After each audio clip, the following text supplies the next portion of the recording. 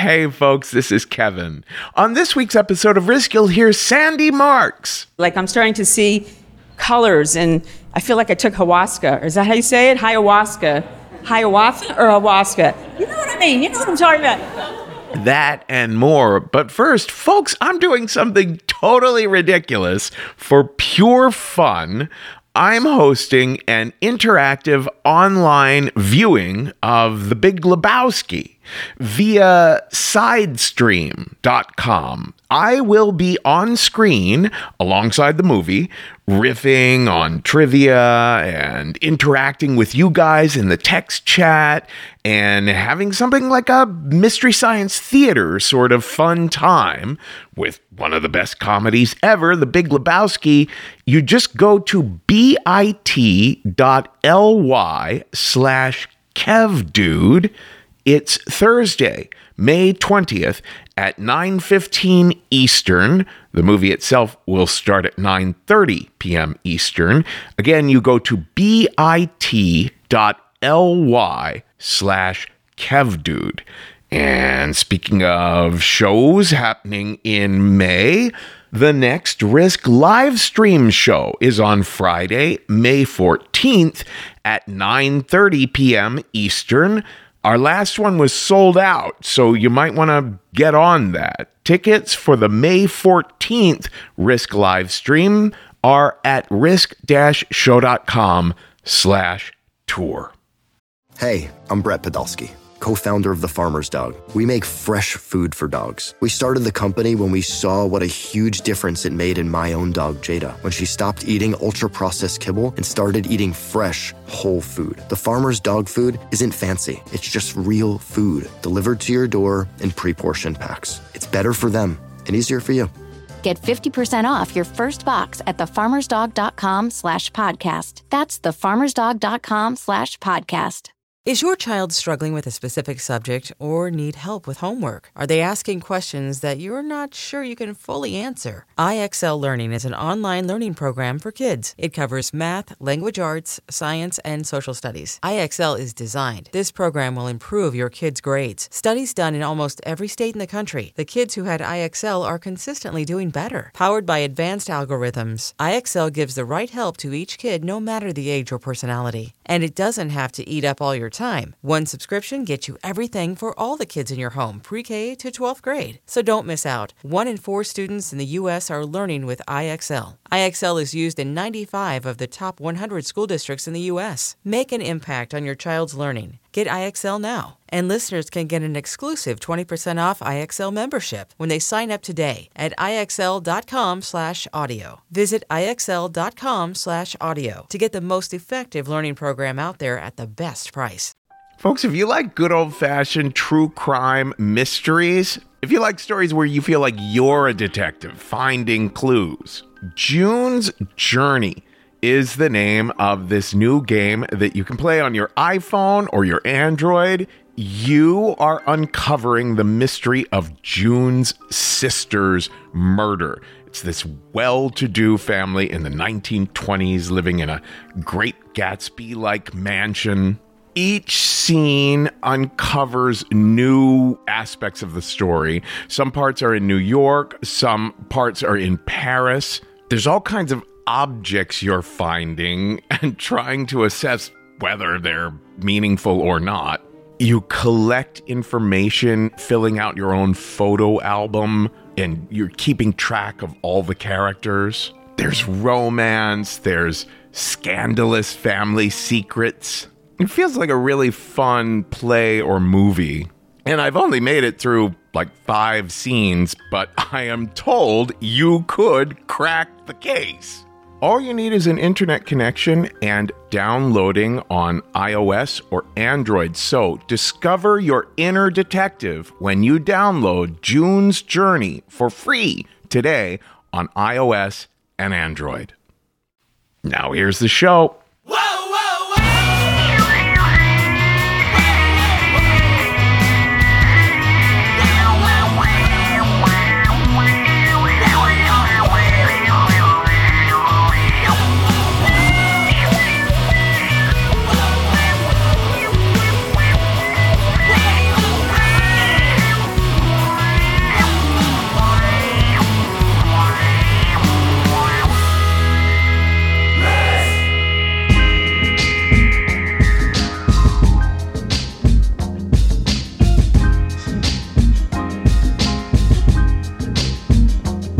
Hello, kids. This is Risk, the show where people tell true stories they never thought they'd dare to share. I'm Kevin Allison. This is hip-hop instrumentals behind me. I don't understand how this thing was labeled. Anyway, welcome. We are calling this week's episode Thunderbolts. These are 3 very fun stories where people are hit with surprises, as so often happens in stories. You know, I had the most interesting conversation with someone recently where he was saying, you know, I'm afraid to share a story with Risk, but it's because I'm afraid people will think I'm crazy. His particular story is about something that happened when he was so young that he's afraid people will be like, nah, dude, how could you access enough of memory to make all that out of it, right? And I really encouraged him because I said, hey, listen, people walk around with things that mean a lot to them that they don't share. And part of the reason sometimes is that they think other people will think they're crazy. It might have been an absolutely bizarre dream that they had, or an actual vision, a hallucination, or some sort of coincidence which was so ridiculous that it makes it sound like a paranormal sort of activity. But, you know, weird shit does happen where it's not just that, oh, it was kinky or it was violent or something like that, but we're like, all right, here goes. I'm going to share this thing with you that, I don't know, it kind of looms large in my consciousness, but I feel a little weird sharing it because, I don't know, it was kind of a religious experience and I can't explain it scientifically or whatever it might be. Or in this fella's case, something that happened, you know, before most of us have any memory, but he still feels really powerfully that this meaningful thing happened to him. It has meaning for him. And so I really want to encourage people, don't let that kind of thinking stop you from pitching us either. There's all sorts of helpful tips on how to pitch us on the submissions page at risk-show.com. All right, let's jump into the stories in a little bit. We're going to hear from Mark Abbott returning to the show, but before that, another favorite of ours returning to the show, Drew Prohaska. Now, Drew has an incredible show called The Artichoke. It's in Beacon, New York, but they're doing shows online as well. And the next one is on May 8th, so be sure to check out artichokeshow.com to find out more. And here is Drew Prohaska now at a recent Risk live stream telling a story we call Something Adults Do.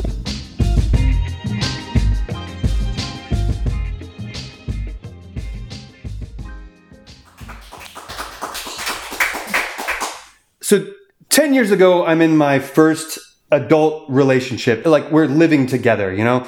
Like, I think it's an adult relationship, but my girlfriend keeps saying things to me like, I only date men, I don't date little boys. And she would say these things to my face when she would find me sitting in my Star Wars underpants watching cartoons on my Xbox, you know? I don't have an Xbox anymore, you know, it's broken. But we have a lot of problems in our relationship, and like both of us, like we kind of have like one foot out the door, you know? And I'm at this stage of the relationship where I'm like thinking like, I love this person, but do I love her as much as I love Battlestar Galactica? You know? And like things are really rocky, but I really have this need for her to look at me like I'm a man, you know? One day I check the mail and there's a jury duty summons in the mail. And I look at it and I get really excited because this is something adults do.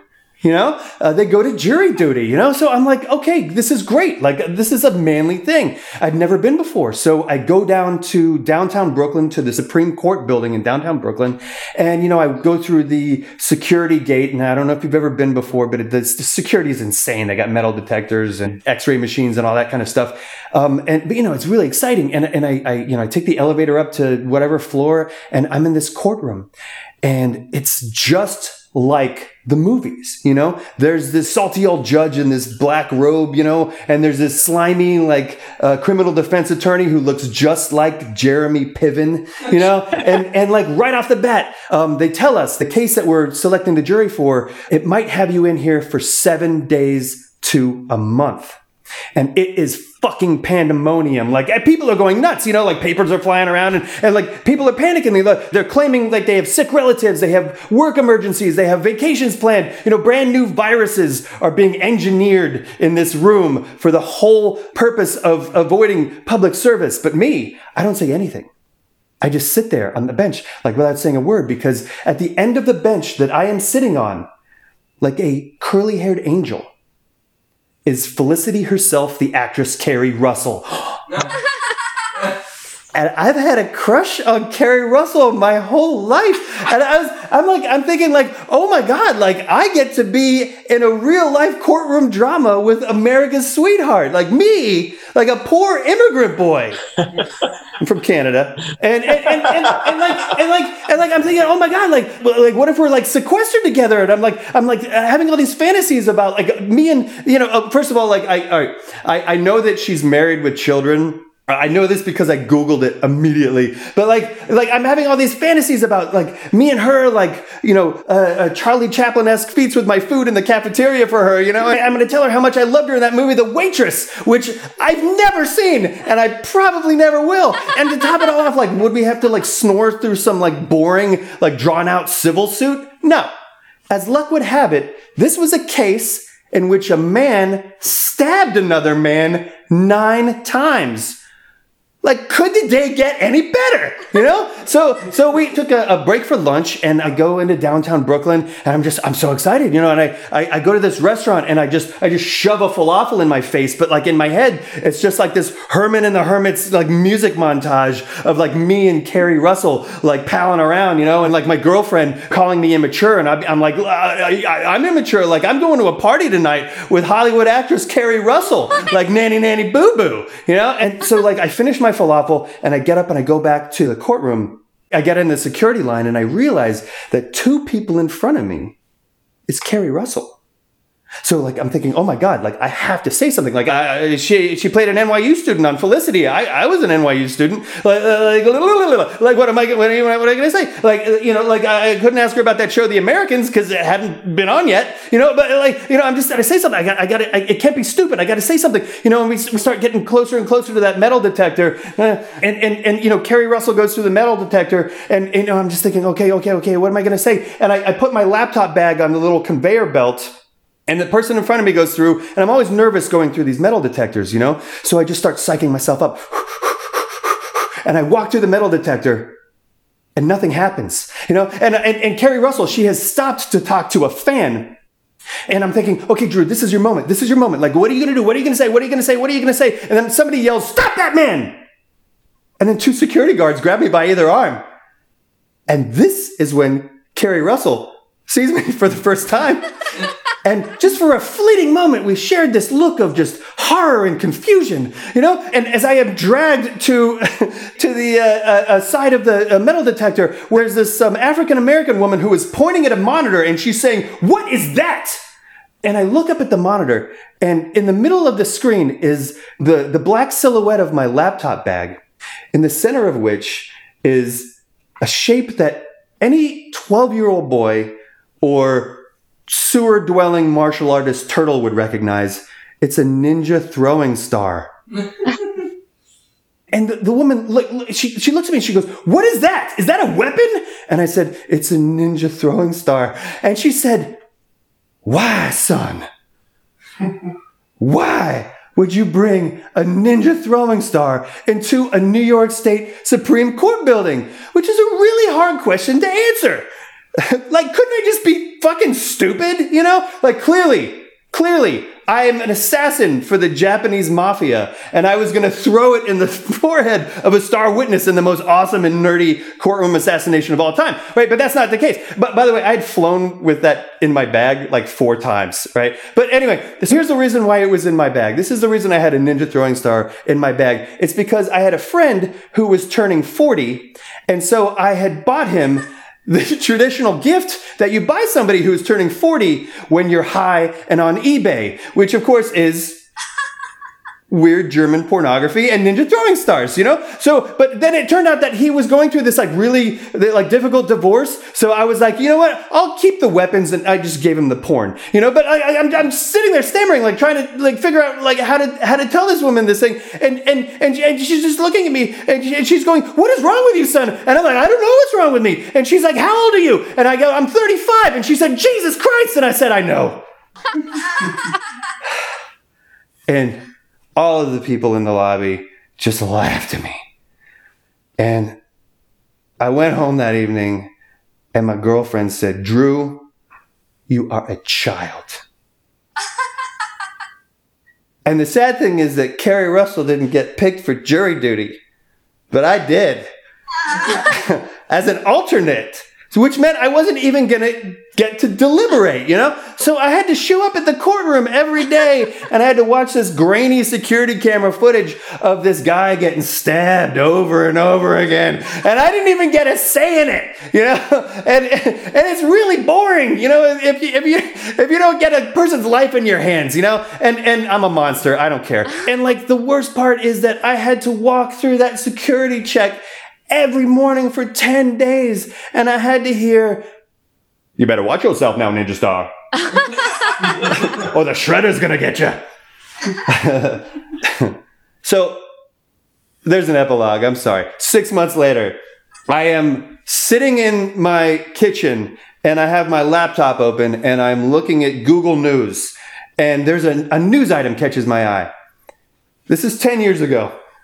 Steve Jobs, father of Apple computers and by some accounts, an adult. He is stopped by security at Narita Airport in Japan because they found on his person a ninja throwing star. So I picked up my laptop and I walked into the bedroom where my girlfriend was sitting there reading a book, and I just plopped it in her lap and I went, "Ha ha ha ha! Ha ha ha ha!" And I spent the next several years single. Thank you. I have an audio. Drew Prohaska, everyone.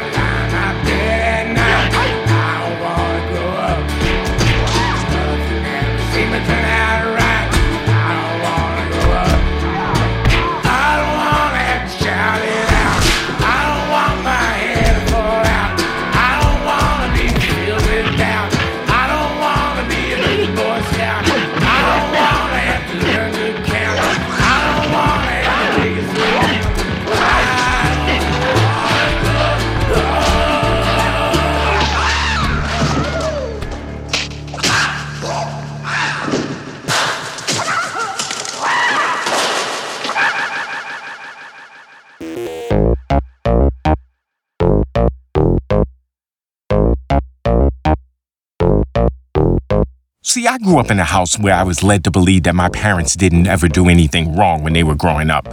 Parents have a way of painting this picture that they never did the things that we dared to do when we were young. And so we were set to a higher standard.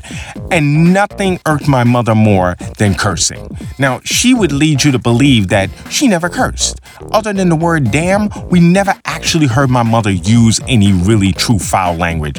But let me get caught using any words with F word or the S word, oh, best believe the punishment was not going to fit the crime. I was going to be in the house for 2 weeks straight on punishment. And I was led to believe as I got older that this was a thing, that she would never ever utter a curse word. And that perception changed my freshman year in college. It was the last day of freshman orientation, and all the students have gathered together in the auditorium to hear the provost give the final speech of the week. And my parents were leaving that next day. And I'm sitting there and I'm talking to my roommate. I've got some new friends that I made. But most importantly, I'm now talking to the girls. And there's a whole group of girls sitting in front of us. And we're just chatting away and getting to know each other. Some people are passing numbers back and forth. And I look over and I see my mother coming up the aisle with my father in tow. And I wave to her and she sees me and she comes marching up the aisle and she squeezes her way into the row where I am. And she goes, listen, I just want to let you know that your father and I are leaving, pulling out tomorrow morning. So if you need anything, contact the hotel where we're staying. Other than that, I just want to tell you I'm proud of you. Have a good year. Do your work, listen to your teachers, and for God's sake, if you plan on fucking somebody, make sure you put on a condom. You have to understand, at that moment, I look around. The girls are mortified. Any other women within a 5-foot radius of that are all looking to find out who this person is. And now we need to keep an eye out for him because he's the busy one. My roommate looked more embarrassed than I did. And my friends are just like, wow, I don't even know what to say to that. And all I could do is sulk, because I just felt all the energy go out of my body. And I just stared at her. And I'm thinking, now you decide you want to use adult language? And all I could say in the most embarrassing moment of my life was, thanks, Mom. I will.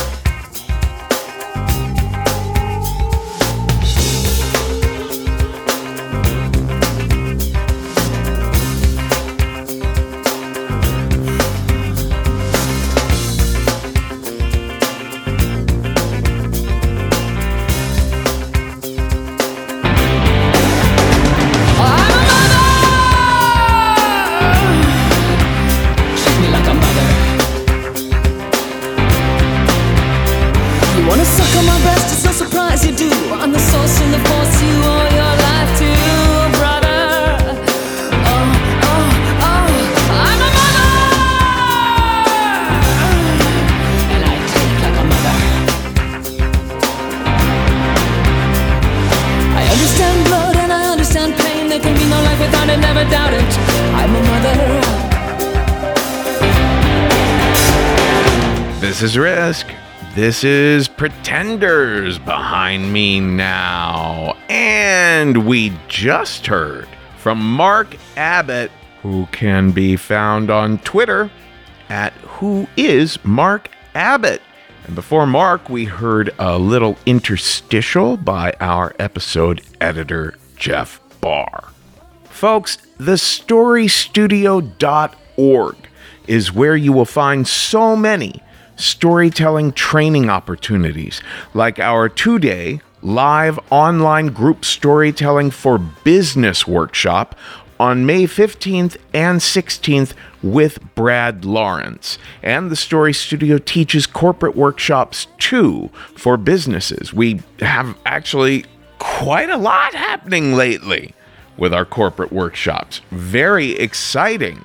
Businesses love the way that our particular workshops are taught. We give people step-by-step guidelines for how to workshop and present a story. And people are constantly telling us, oh my God, the other workshops we've taken on communication skills or even, with the exact same sort of title as your workshop, Storytelling for Business, they were so general and vague that we were left wondering what to do. Well, not with thestorystudio.org. So get on over there. And the latest bit of Patreon bonus content will be a check-in for me. I know I've been promising it, and then I kind of felt like I recorded something and felt like, is this too personal? And then I thought, all right, no, nothing's too personal. take a risk. So there's lots and lots of bonus content at patreon.com/risk. Your donations are very, very needed to keep this show going. And if you'd like to make a one-time donation, that's at paypal.me/riskshow. Selling a little or a lot? Shopify helps you do your thing, however you cha-ching. Shopify is the global commerce platform that helps you sell at every stage of your business. From the launch your online shop stage, to the first real-life store stage, all the way to the did we just hit 1 million orders stage. Shopify's here to help you grow. Whether you're selling scented soap or offering outdoor outfits, Shopify helps you sell everywhere. From their all-in-one e-commerce platform to their in-person POS system, wherever and whatever you're selling, Shopify's got you covered. Shopify helps you turn browsers into buyers with the internet's best converting checkout. 15% better on average compared to other leading commerce platforms. And sell more with less effort thanks to Shopify Magic, your AI-powered all-star. Shopify powers 10% of all e-commerce in the US. And Shopify is the global force behind Allbirds, Rothy's, and Brooklinen, and millions of other entrepreneurs of every size across 175 countries. Plus, Shopify's award-winning 24/7 help is there to support your success every step of the way. Because businesses that grow, grow with Shopify. Sign up for a $1 per month trial period at shopify.com/Odyssey Podcast, all lowercase. Go to shopify.com/Odyssey Podcast now to grow your business, no matter what stage you're in. Shopify.com/Odyssey Podcast. Knowing how to speak and understand a new language can be an invaluable tool when traveling, meeting new friends, or just even to master a new skill. But it's not always simple when you're bogged down by textbooks and structured classes. That's why so many people trust Rosetta Stone. Rosetta Stone is the most trusted language learning program, available on desktop or as an app. It truly immerses you in the language you want to learn, like Spanish, French, Italian, Chinese, and more. You won't just be studying English translations. The Rosetta Stone intuitive process helps you pick up a language naturally, first with words, then phrases, then sentences. Don't put off learning that language. There's no better time than right now to get started. For a very limited time, listeners can get Rosetta Stone's lifetime membership for 50% off. Visit rosettastone.com/rs10. That's 50% off unlimited access to 25 language courses for the rest of your life. Redeem your 50% off at rosettastone.com/rs10 today. Our final story on this week's episode comes to us from the one and only Sandy Marks. This was recorded in Los Angeles in 2019 in a theater full of people. We were at a theater in LA for a while that was very noisy, very distracting, but Sandy just knocks it out of the park nevertheless. You can find Sandy on Twitter at Sandy Marks, and here she is now with a story we call Shit Happens.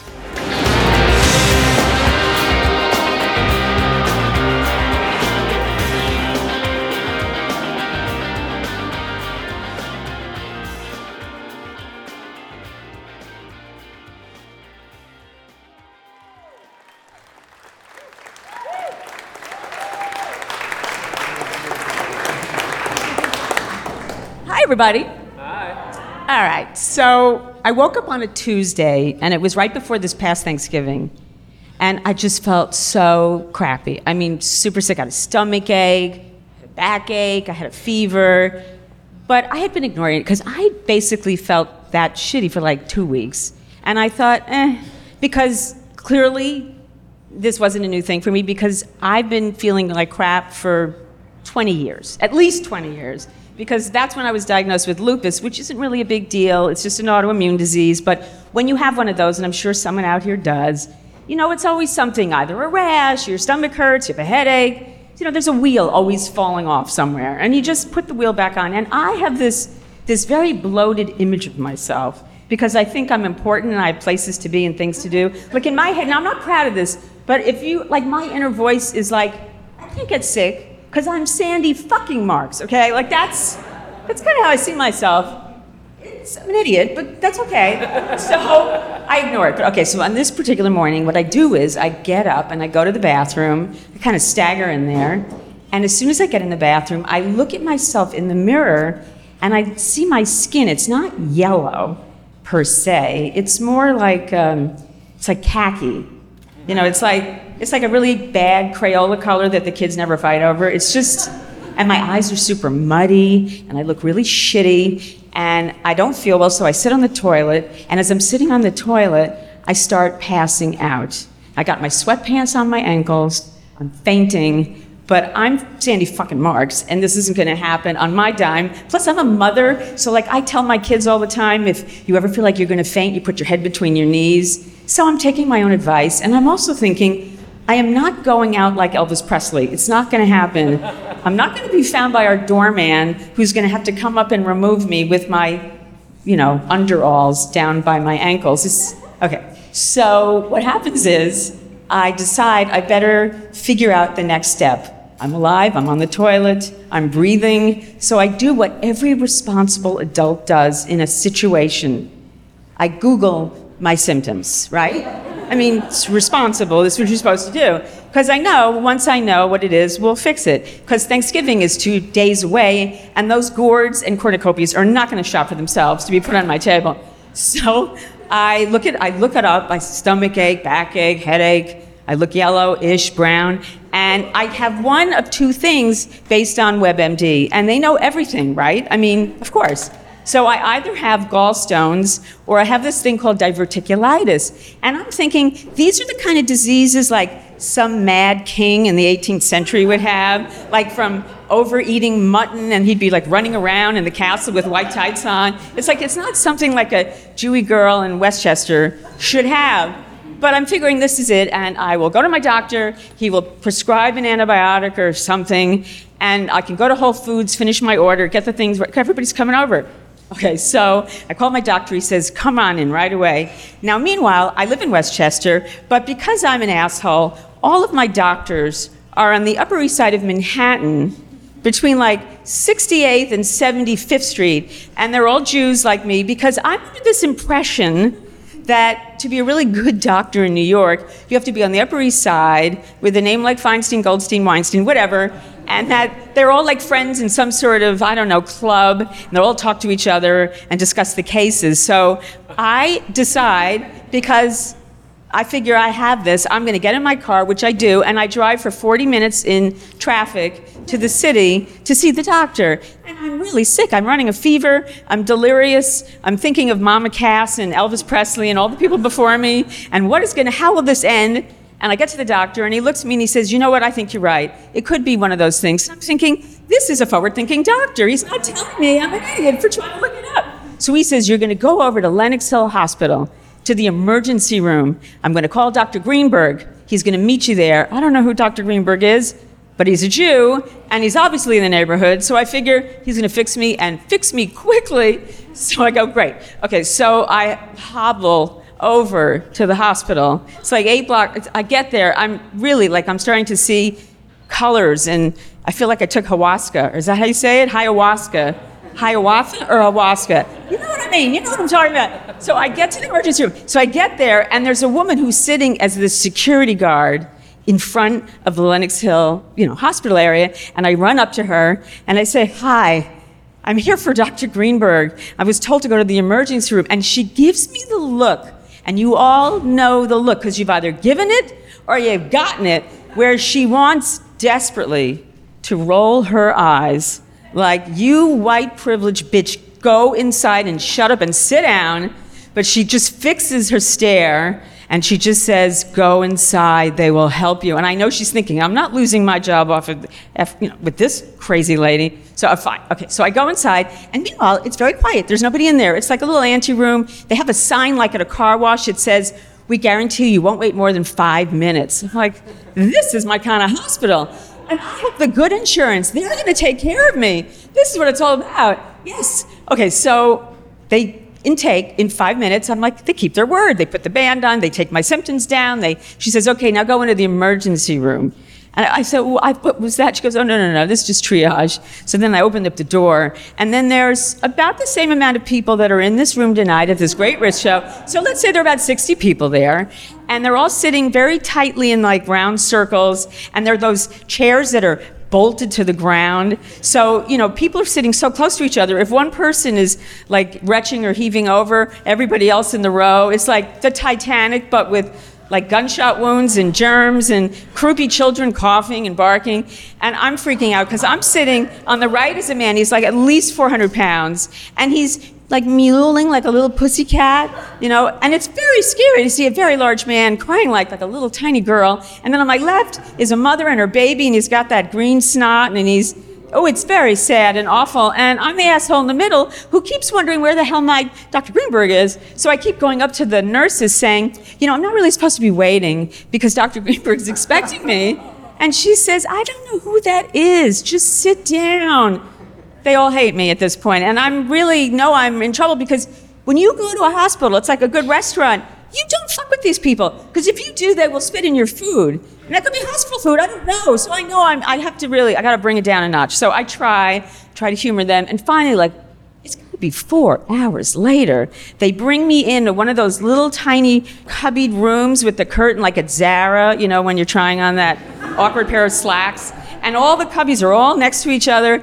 And this is the only part I kind of like, because I'm the one in the restaurant who's always listening to everyone else's conversations. I find everybody endlessly fascinating. So the woman on the left of me, she apparently spilled, I think, a hot coffee out of a pot on her leg. So she has a very bad burn, and I want to know everything about it. I'm like listening, and then on my right, there are other people complaining about someone had like an eye infection, or she was all like, oh, there's so much to take in that now I wasn't like minding, I was very distracted. And nurses keep coming in and asking me if I need anything, and I say, yeah, I need to see Dr. Greenberg, and no one knows who he is. Finally, another 2 hours pass. Meanwhile, none of my family are there because I don't really tell them anything because I'm Sandy fucking Marks and I always get sick. So what am I going to tell them? They're going to get nervous if I tell them anything. So I want to keep them out of the loop. Finally, one of the interns comes in. It's not Dr. Greenberg, but he says, you're going to have an MRI, so you have to drink this. And he brings in, it looks like STP and it's in a tanker. And he says, just drink it all. And I need to have control. So I say, can you bring me some ice, And he looks at me, he wants to roll his eyes, but he doesn't. He says, fine. So it takes like an hour to get that down. I get the MRI, and I get wheeled back in. And meanwhile, they're running a drip because they don't like me. They want to shut me up. So it's like tramadol or something. So getting a little quiet. And they come back in, and finally, a man comes in a white coat, and stitched on the top, it says, Dr. Mark Greenberg. It's not, I thought at first it was like Kaiser Sose, like there was no Dr. Greenberg. This whole thing was just a ruse. And he says, hello, I'm Dr. Greenberg. And then I look, and on his little thing, underneath the white coat, it says surgery. And I'm thinking, oy, I don't need to meet a man that is a surgeon. Why, see here, I have to get home. I have Thanksgiving with that turkey will not make itself. So I say, you're a surgeon? Well, okay, what's going on? He says, well, you're right, you do have diverticulitis. And for a minute, I'm thinking I'm a real smarty pants, He says, but that's not the problem. The problem is you have a large tear in your large intestine, and the contents of those aforementioned intestines have now spilled into your body. So you're very sick. You're actually toxic, which I could have told him. Obviously. He said, and we need to perform surgery immediately. And I said, well, my family's not here. Can I go home and get like my better nightgown or like what? He said, no. You don't understand. This you got to go right now. You could die if we don't perform surgery. I thought you're being a little dramatic, but okay. So he says, all right. Now the nurse comes in and she says, I've got to take your stuff. You can't go into surgery. Like, I'm thinking, like, where's Papa Ruth Gordon walking around with her pocketbook in the surgery? Because it doesn't work that way. You have to give her your stuff so it's safe. I have my coat, my bag, my jewelry, all of my goods and chattel. I'm all, decked out. She brings a security guard in, and he has to catalog everything, which I didn't realize. So the scrub nurses are ready, the surgeon's ready. They cleared a room because this is emergency. And he's flipping through my wallet, and he's pulling each thing out. And all of a sudden, this dude's become Marie Kondo. He's saying, he says, why do you have an expired Lord & Taylor gift card? What? And then he pulls out another one. He goes, do you need 3 American Expresses? It's like, wait a minute, these are sparking my joy, so just put them all back. So anyway, he puts it all back. He takes everything. They rush me up Meanwhile, now they're really running the Valium because now I'm being very pleasant, which is not really necessarily my thing. They wheel me up and they get me right in front of, they call it a theater. Let's face it, folks, a surgical room is not a theater. There's not like, James Corden is not doing a Cats impression in there. It's nothing theatrical. I see a peek, I look in, I'm not that out yet, and it's fucking freezing. It's like Dexter's Playroom. They have all the tools out. There's like a hacksaw and a power saw and a drill bits, and it's all lined up. They're very neat. It's all very neat and tidy. It's obviously clean. And right before Dr. Greenberg wheels me in, as I'm going out, he's not stupid. He says, okay, I'm going to take out about a foot of your intestine. I'm 5 fucking feet tall. And I don't think about it going, He goes, and you're going to have a colostomy. I know, a colostomy. And if you don't know what that is, good, you shouldn't. Because I've been making jokes about this since I'm like 9. Like, my bag will match my shoes, like an idiot. Obviously, karma is a bitch because he's telling me, and I say, oh, no. And I'm thinking, because I'm saying, fucking work, you're not going to do that. He says, yeah, you have to, because if you don't, you'll be dead by the time we get in there. So I say, okay, because I'm also stoned. So they wheel me in, they put me out, they do their business, they do the thing, they get me in recovery. I'm so stoned on Dilaudid, I don't know where I am. I think I'm like at Michael Jackson's Neverland, I don't know. There's like bells and whistles going on. I'm all bandaged up, I don't deal with it yet. They wheel me into intensive care, and I'm in a room, this is right before Thanksgiving, I'm in a room that's really small, but it has a big window staring out at all the staff. So it looks like I'm like that soccer mom who's like getting a cruller at breakfast, and she's having an order, like she's ordering through the window. That's what it looks like. And I keep thinking somebody's gonna drive through and ask for a Diet Coke. I don't know what's gonna happen. And I'm there for days and days with my family, eating only like green. They only allow you to have green or like yellow Jell-O. You can't have anything red because God forbid they should think you're like bleeding out or something. I don't know.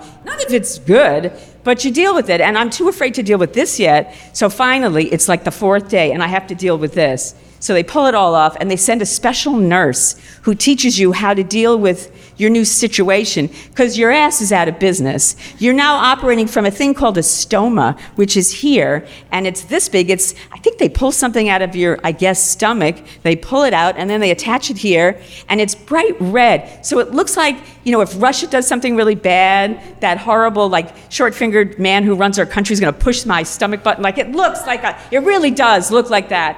And it's very frightening to see. And then they train me. They put it looks like an Electrolux bag on it, because that's what takes care of the business.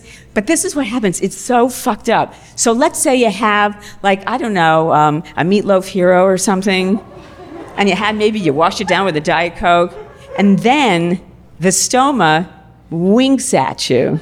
Like, I got this, girl. I know what we gotta do. Like, you don't feel it, but it's telling you, it's time. Okay, let the party roll, let's rock and roll, like next door. So they teach me how to do it, and I'm so resistant because it's really bad and I don't want to do it. And the nurse just keeps saying, it's going to be reversed, this isn't forever, you have to get over yourself. They're trying to be polite because it's a service business, still a hospital. So finally, I get it together, and it's the last day while I'm there. And believe me, this was a rough week, and I was stoned the whole time. And my family's there with me, thank God. We had Thanksgiving there, it was fine. So the last day, this apparition comes in. He's a young resident, and he's very, very handsome and very, very young. And I look at his name, and I think I could be stoned, but I'm fairly certain his name is, and I am not lying, Dr. Jew. That was his name. His name was Dr. Joshua Jew. J-U-E. And I thought, I have died and gone to heaven. And it's just, Dr. Jew. And he was there to like sew me in, like make sure I was all bandaged up and send me on my way. It was like Dr. Paradise.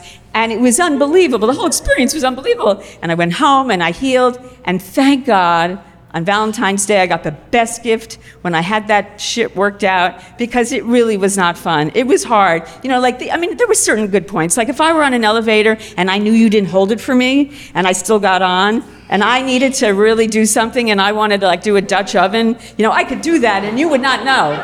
You would not know that that's what I was doing. So there was certain power in that, but believe me, I was thrilled that this thing got handled. And I'd love to tell you, I really would. In a perfect world, if I were a better person, but I'm not. I mean, my mother used to always say that I did everything ass backwards. If she were alive now, she'd say, see, I told you.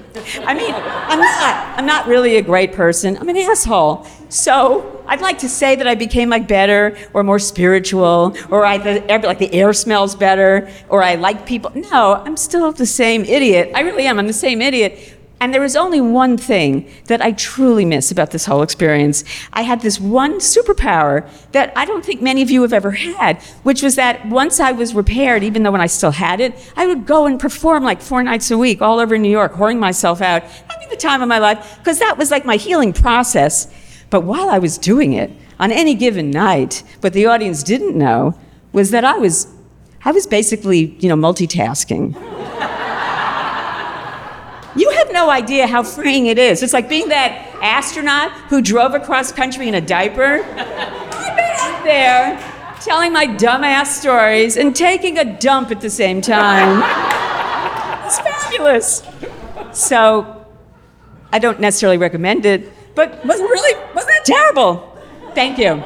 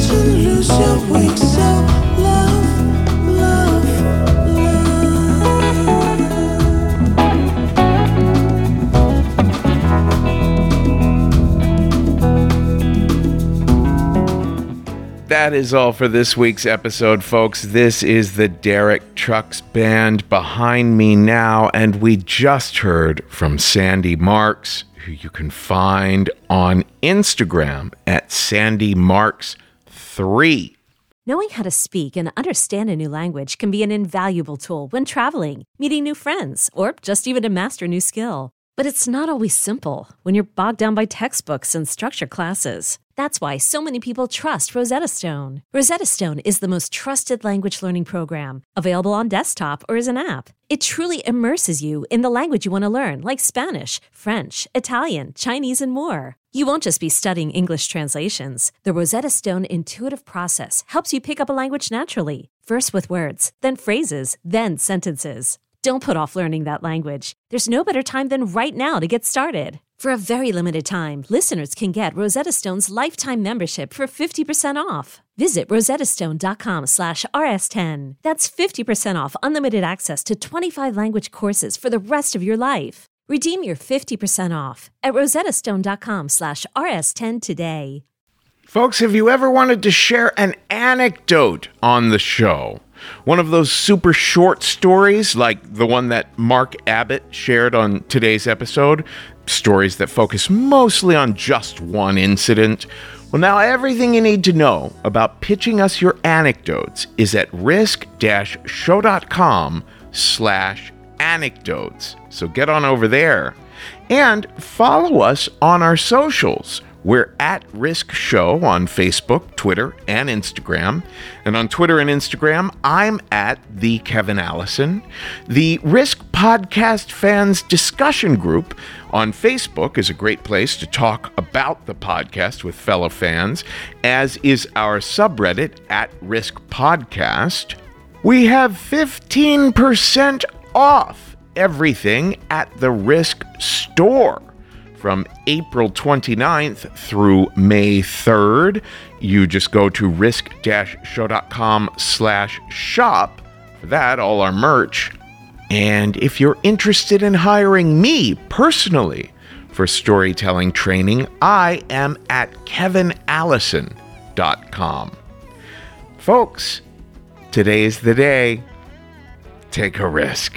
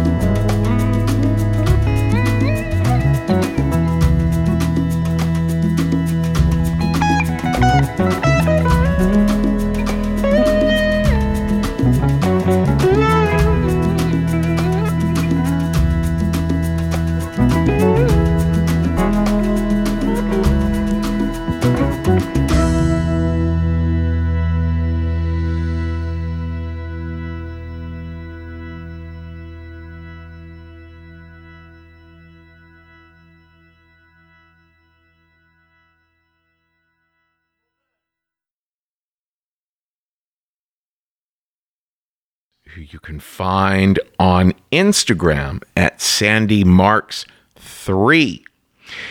And what else do I have to say? I don't know. I don't know. Do you know?